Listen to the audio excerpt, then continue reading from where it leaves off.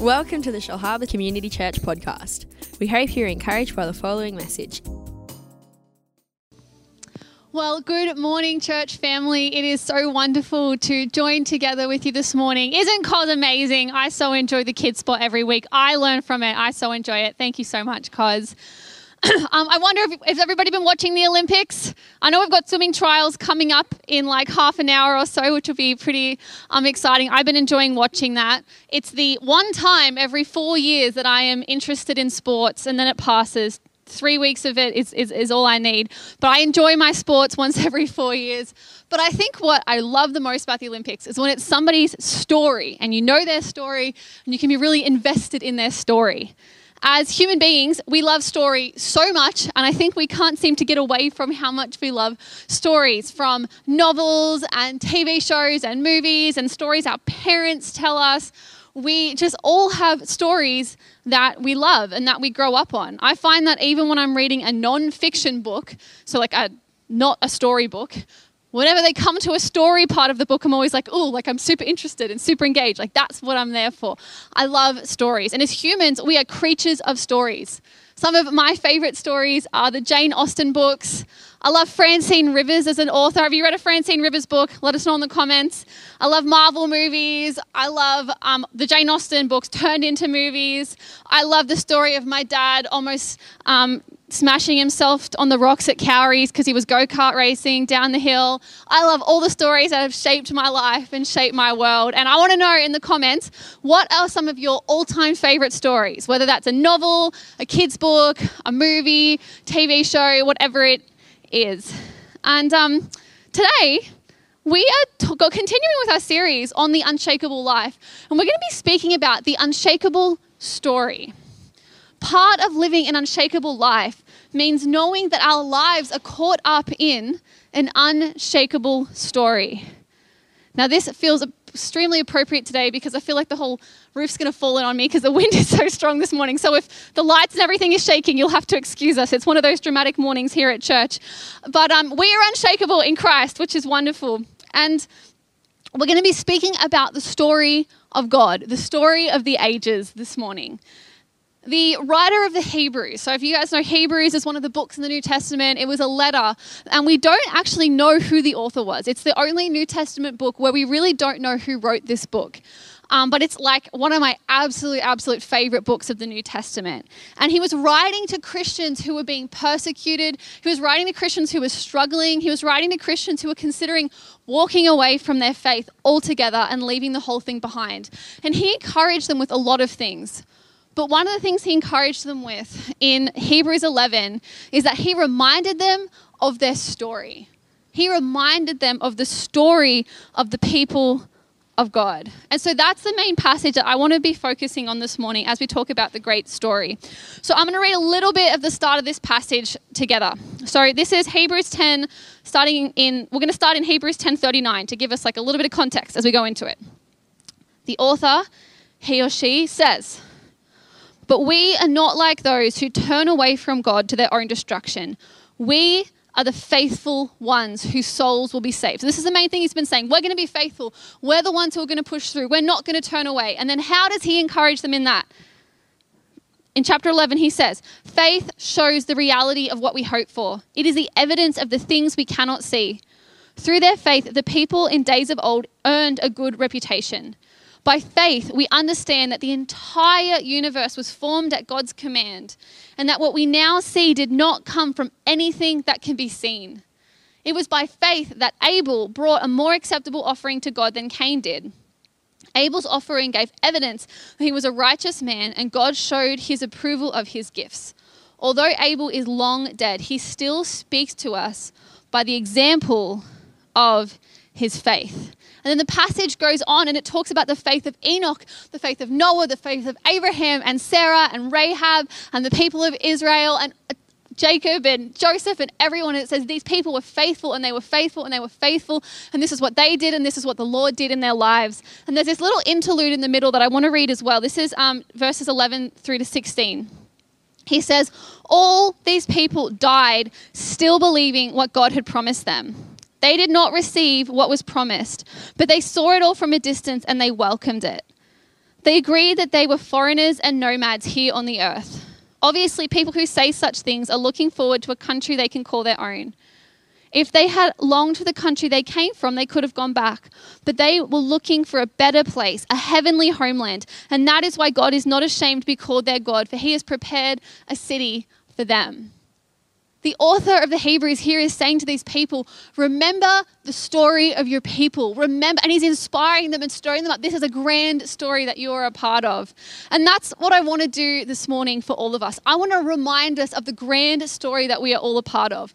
Because it can be so easy to feel like our lives and our days feel nothing like storybooks and nothing like movies. One of my favorite silly things that happens in TV shows and movies all the time is when people meet for coffee and they like go in the cafe and they both sit down and they talk for 2 minutes and then they get up and leave without ever ordering coffee or like eating food or anything.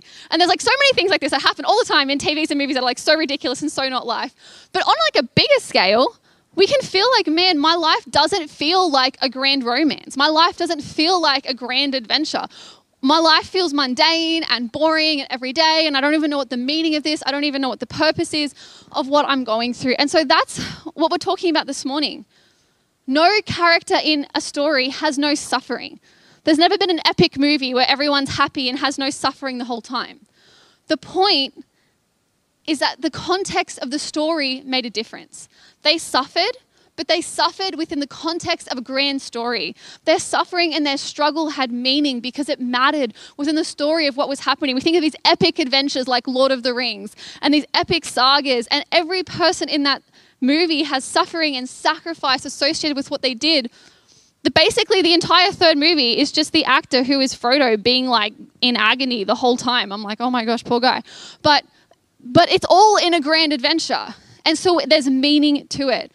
And even in these movies, side characters aren't insignificant. Even the characters who play small parts, who pass on a message or who do something little, their part in the story matters. And as Westerners in Australia, we can tend towards being individualistic. We can tend towards seeing my story and maybe the story of my family. But we're going to remember today the grand story, the broader story that we are a part of. God invites us into the epic story of the ages. He invites us to be caught up in his story and in his adventure. The Bible is a story. The Bible is not something where it's like cycles and cycles and everything's the same and history just goes around and around in circles. That's not the way the Bible tells. That's not the worldview of the scripture. The worldview of the scripture is that there's a beginning and there's a middle and there's an end and there's climaxes and we're looking forward to something, and that God is actually telling a story through the history of humanity and through what he's doing in the earth.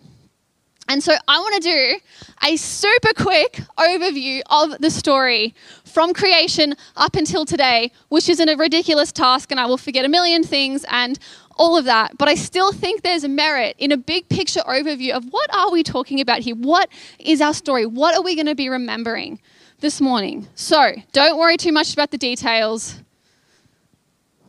Big picture. What is our story? So number one, God. Our story begins with God. He is ultimate reality. He is uncreated.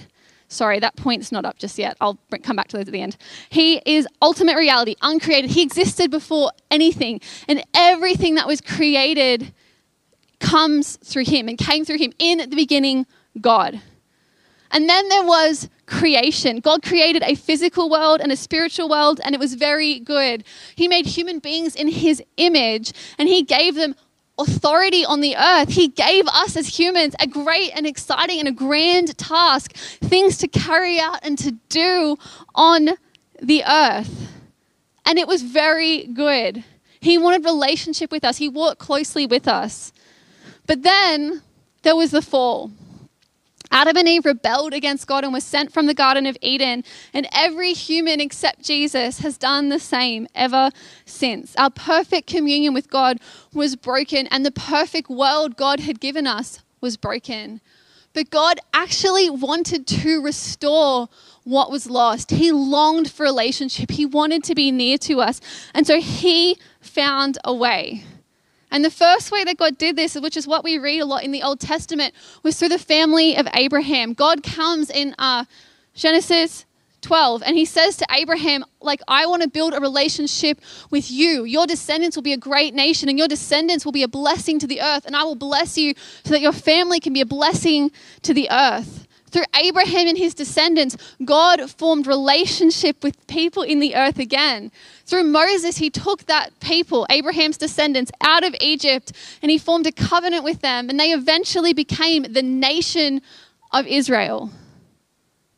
And they represented, what the ideal was that they were meant to represent God on the earth. They were meant to be almost like a priest to the earth. That if people wanted to know what God and what God's people should look like, that they could look to the nation of Israel. But unfortunately, the nation of Israel was full of people, and people aren't really that good always at following through on what God has asked us to do. And so the people of Israel had many moments and times where they were greatly faithful and they did wonderful things, but had just as many times when they were unfaithful, when they were sinful, when they turned away, when they didn't follow through on what God wanted them to do. And so eventually the people of Israel were exiled. They were taken out of the land that God had given them. But God was so faithful that a remnant remained. He brought back people into Judah, into Jerusalem, and they rebuilt the temple. And then they said, we will wait. We know that the glory that our nation had before is gone, but we are looking forward to a day when our Messiah will come. We know that what has been prophesied is that our Messiah will come. And God so wanted to restore relationship. The Old Testament showed that this sort of old covenant thing wasn't working, and God longed to draw us back into relationship. And the people of Israel, they waited for a Messiah. And that brings us to the New Testament. We see Jesus, who came and he walked and he lived on the earth. Every element of his life was fulfilling the Old Testament. He fulfilled the requirements of the law. He fulfilled the requirements of the covenant perfectly in the way that nobody else could. I had a cool realization last week because I was trying to practice reading like Hebrew, because I'm learning to read biblical Hebrew. And the book of Jonah is apparently an easy one to read. So I was practicing reading it. But because I was practicing reading it, I was reading it really slowly. And I was noticing for the first time, like with fresh eyes, that there's this whole thing about how like the storm's going on and Jonah's sleeping in the boat. And then Jonah's called upon to help calm the storm. And then the storm is calmed and all the sailors worship the Lord and fear him. And I'm like, where have I seen this story before? And that's exactly the story of Jesus in the storm. Jesus is asleep in the boat, and I think that that's because it's an echo of Jonah. Jesus was in the storm not because of his disobedience to the Lord, but because of his obedience to the Lord. Jonah had to be cast into the sea for the storm to be calm, but Jesus could just say the word and the storm was calmed, but the result was the same. The other people in the boat feared the Lord and they worshipped him. And that's just one like super random example, but everything Jesus did in his life fulfilled what God was trying to do in the Old Testament. He gave the people bread in the desert, which echoed the manna that God had given them in the Old Testament. Jesus was the promise of God. Jesus revealed in everything he did that he was God himself. And then he died. Jesus actually died in our place.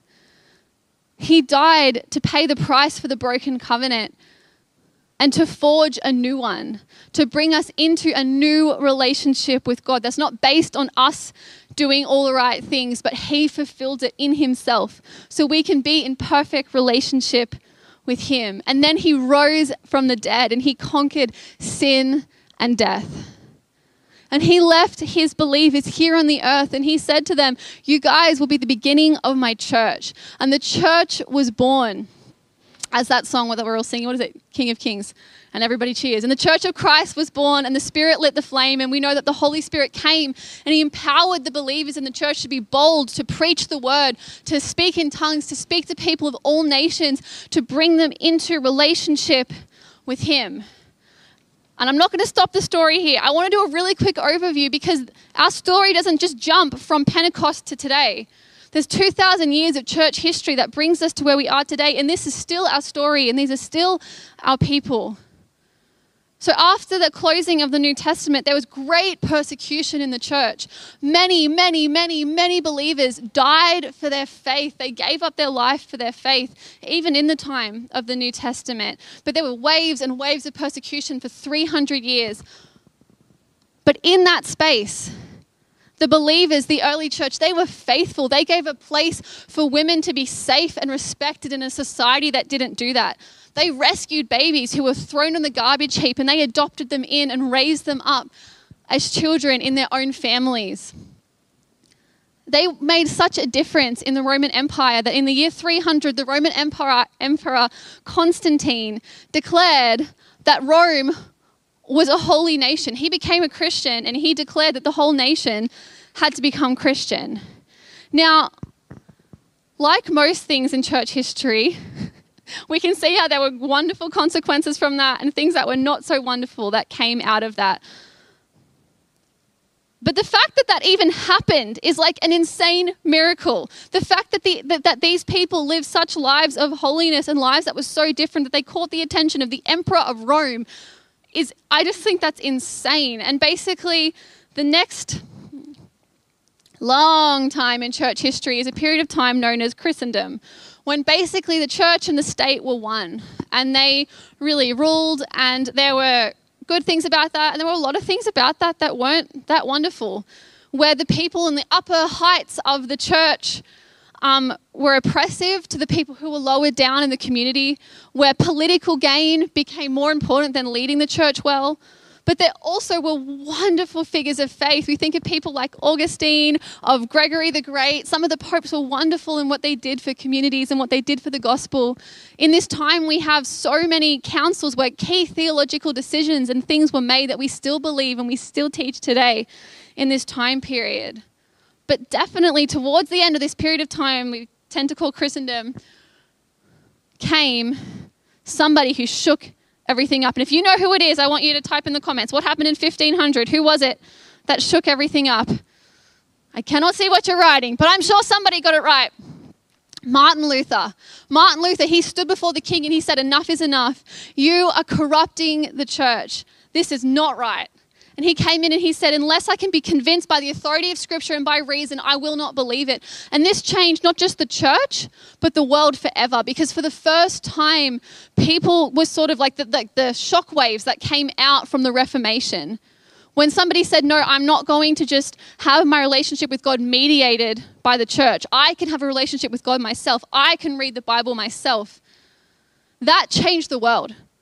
Because for the first time, scriptures were being printed in common languages. Everybody was empowered to read. Education went up. Everybody was encouraged to know God for themselves.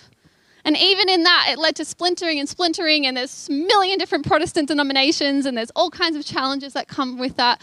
But I think overwhelmingly, the result of the Reformation was a return to a faith that was sincere. It wasn't just institutionalized. It was a part of a return to a personal faith, a personal relationship with Jesus that was so significant. And Martin Luther wasn't the only one. There were so many people that were part of this great movement in the Reformation. Then coming out of the Reformation, we have the spread of the gospel. Until this time, the gospel and the church had been concentrated in Europe. But for the first time, the people of God, they went to China, they went to Africa, they went over to the Americas. They spread the gospel around the world. We think of wonderful people like Hudson Taylor and the Jesuits who went out and shared the gospel. And even in that, there were things that were done well and things that were done terribly in the way the gospel was shared. But there were many faithful men and women of God who with great hearts went out and they shared the gospel in culturally appropriate ways that was so wonderful. We also see social change, and this time great social change was stirred up. We see William Wilberforce who fought to end slavery. We see the launching of the Salvation Army. We see the launching of charities all over the world, of hospitals, and these things that came through Christians, through believers who saw a need to raise up the oppressed, to teach women, to teach the poor, to teach people who everybody else had forgotten. And then we see in the last couple hundred years what's often called the Great Awakening.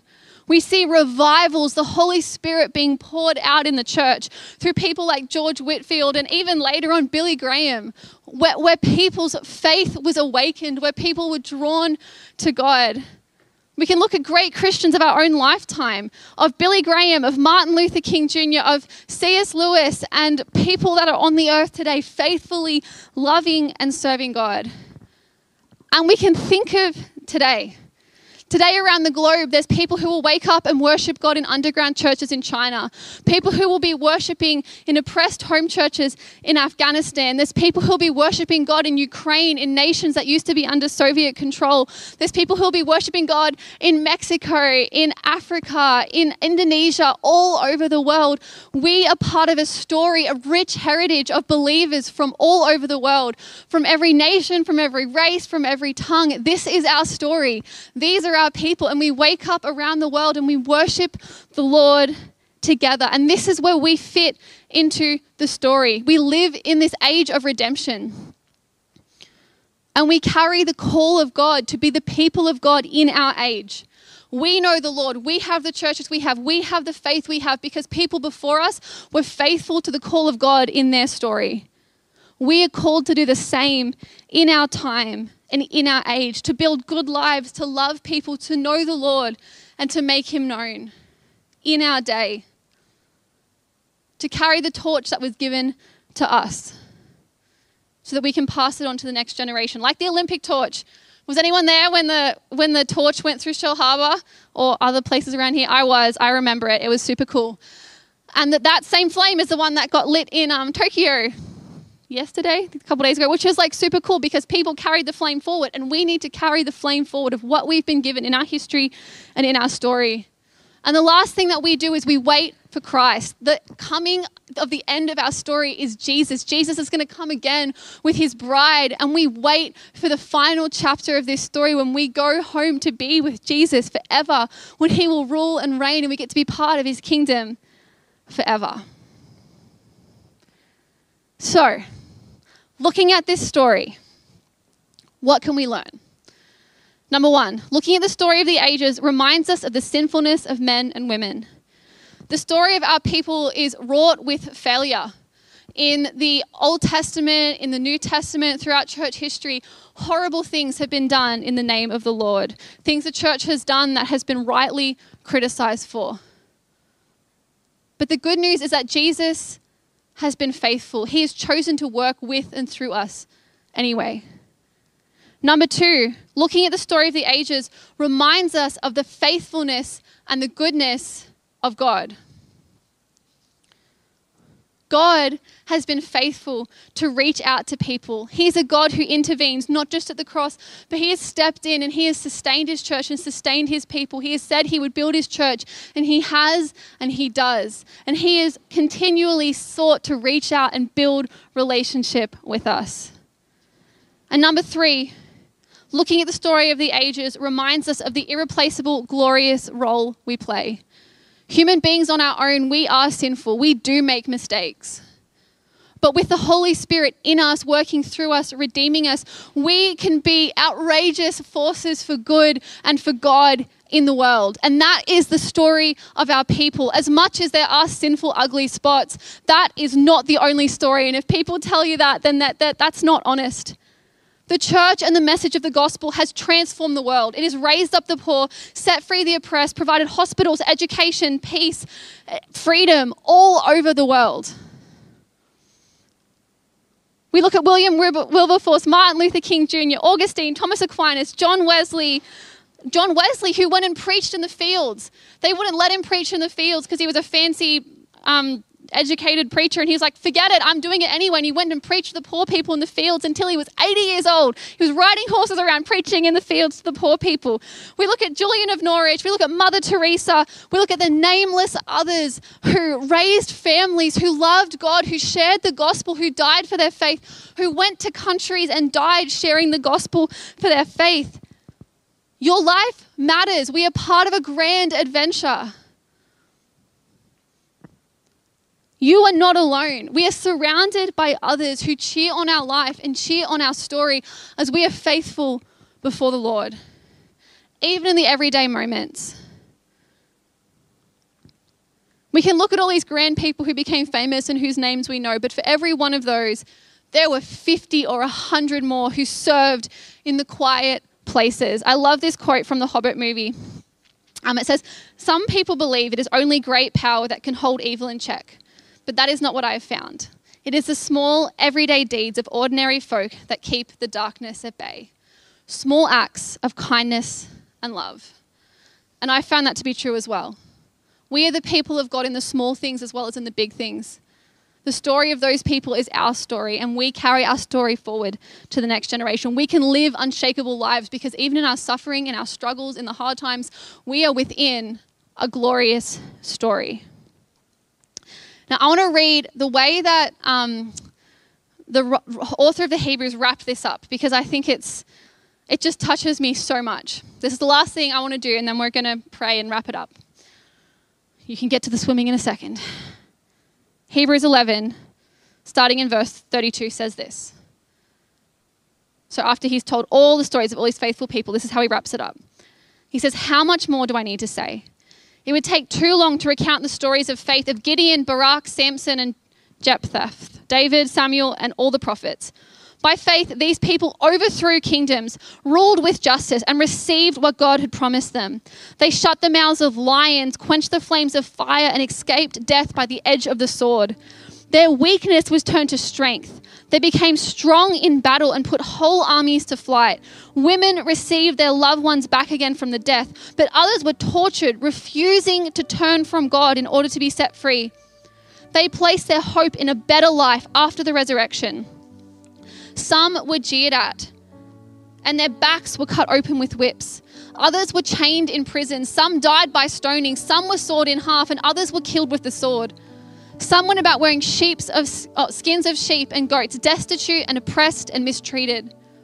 They were too good for this world, wandering over deserts and mountains, hiding in caves and holes in the ground.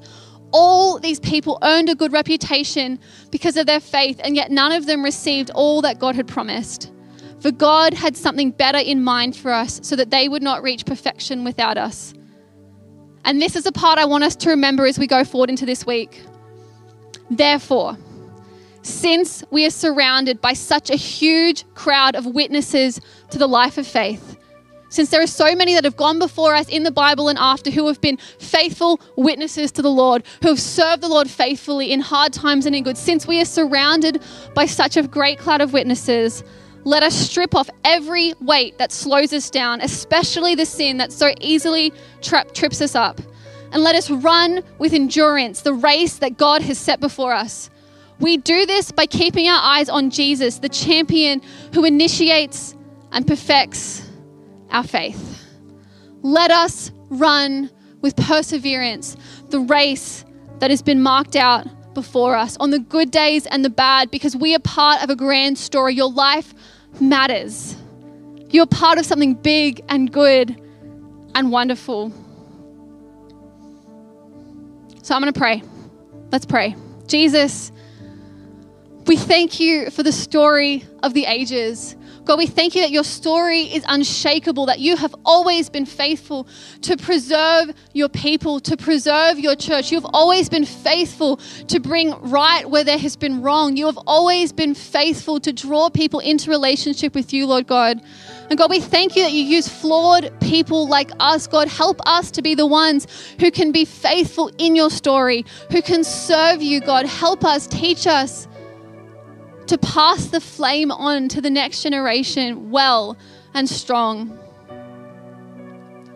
We thank you for this epic adventure, this epic romance that our lives are caught up in, and that that's true even when we feel like it isn't. And God, we wait for the final chapter of the story. We know you are coming again, and we believe in faith that you will come again, Lord God. With great expectation and great faith, we say, "Come, Lord Jesus, come." In Jesus' name, amen.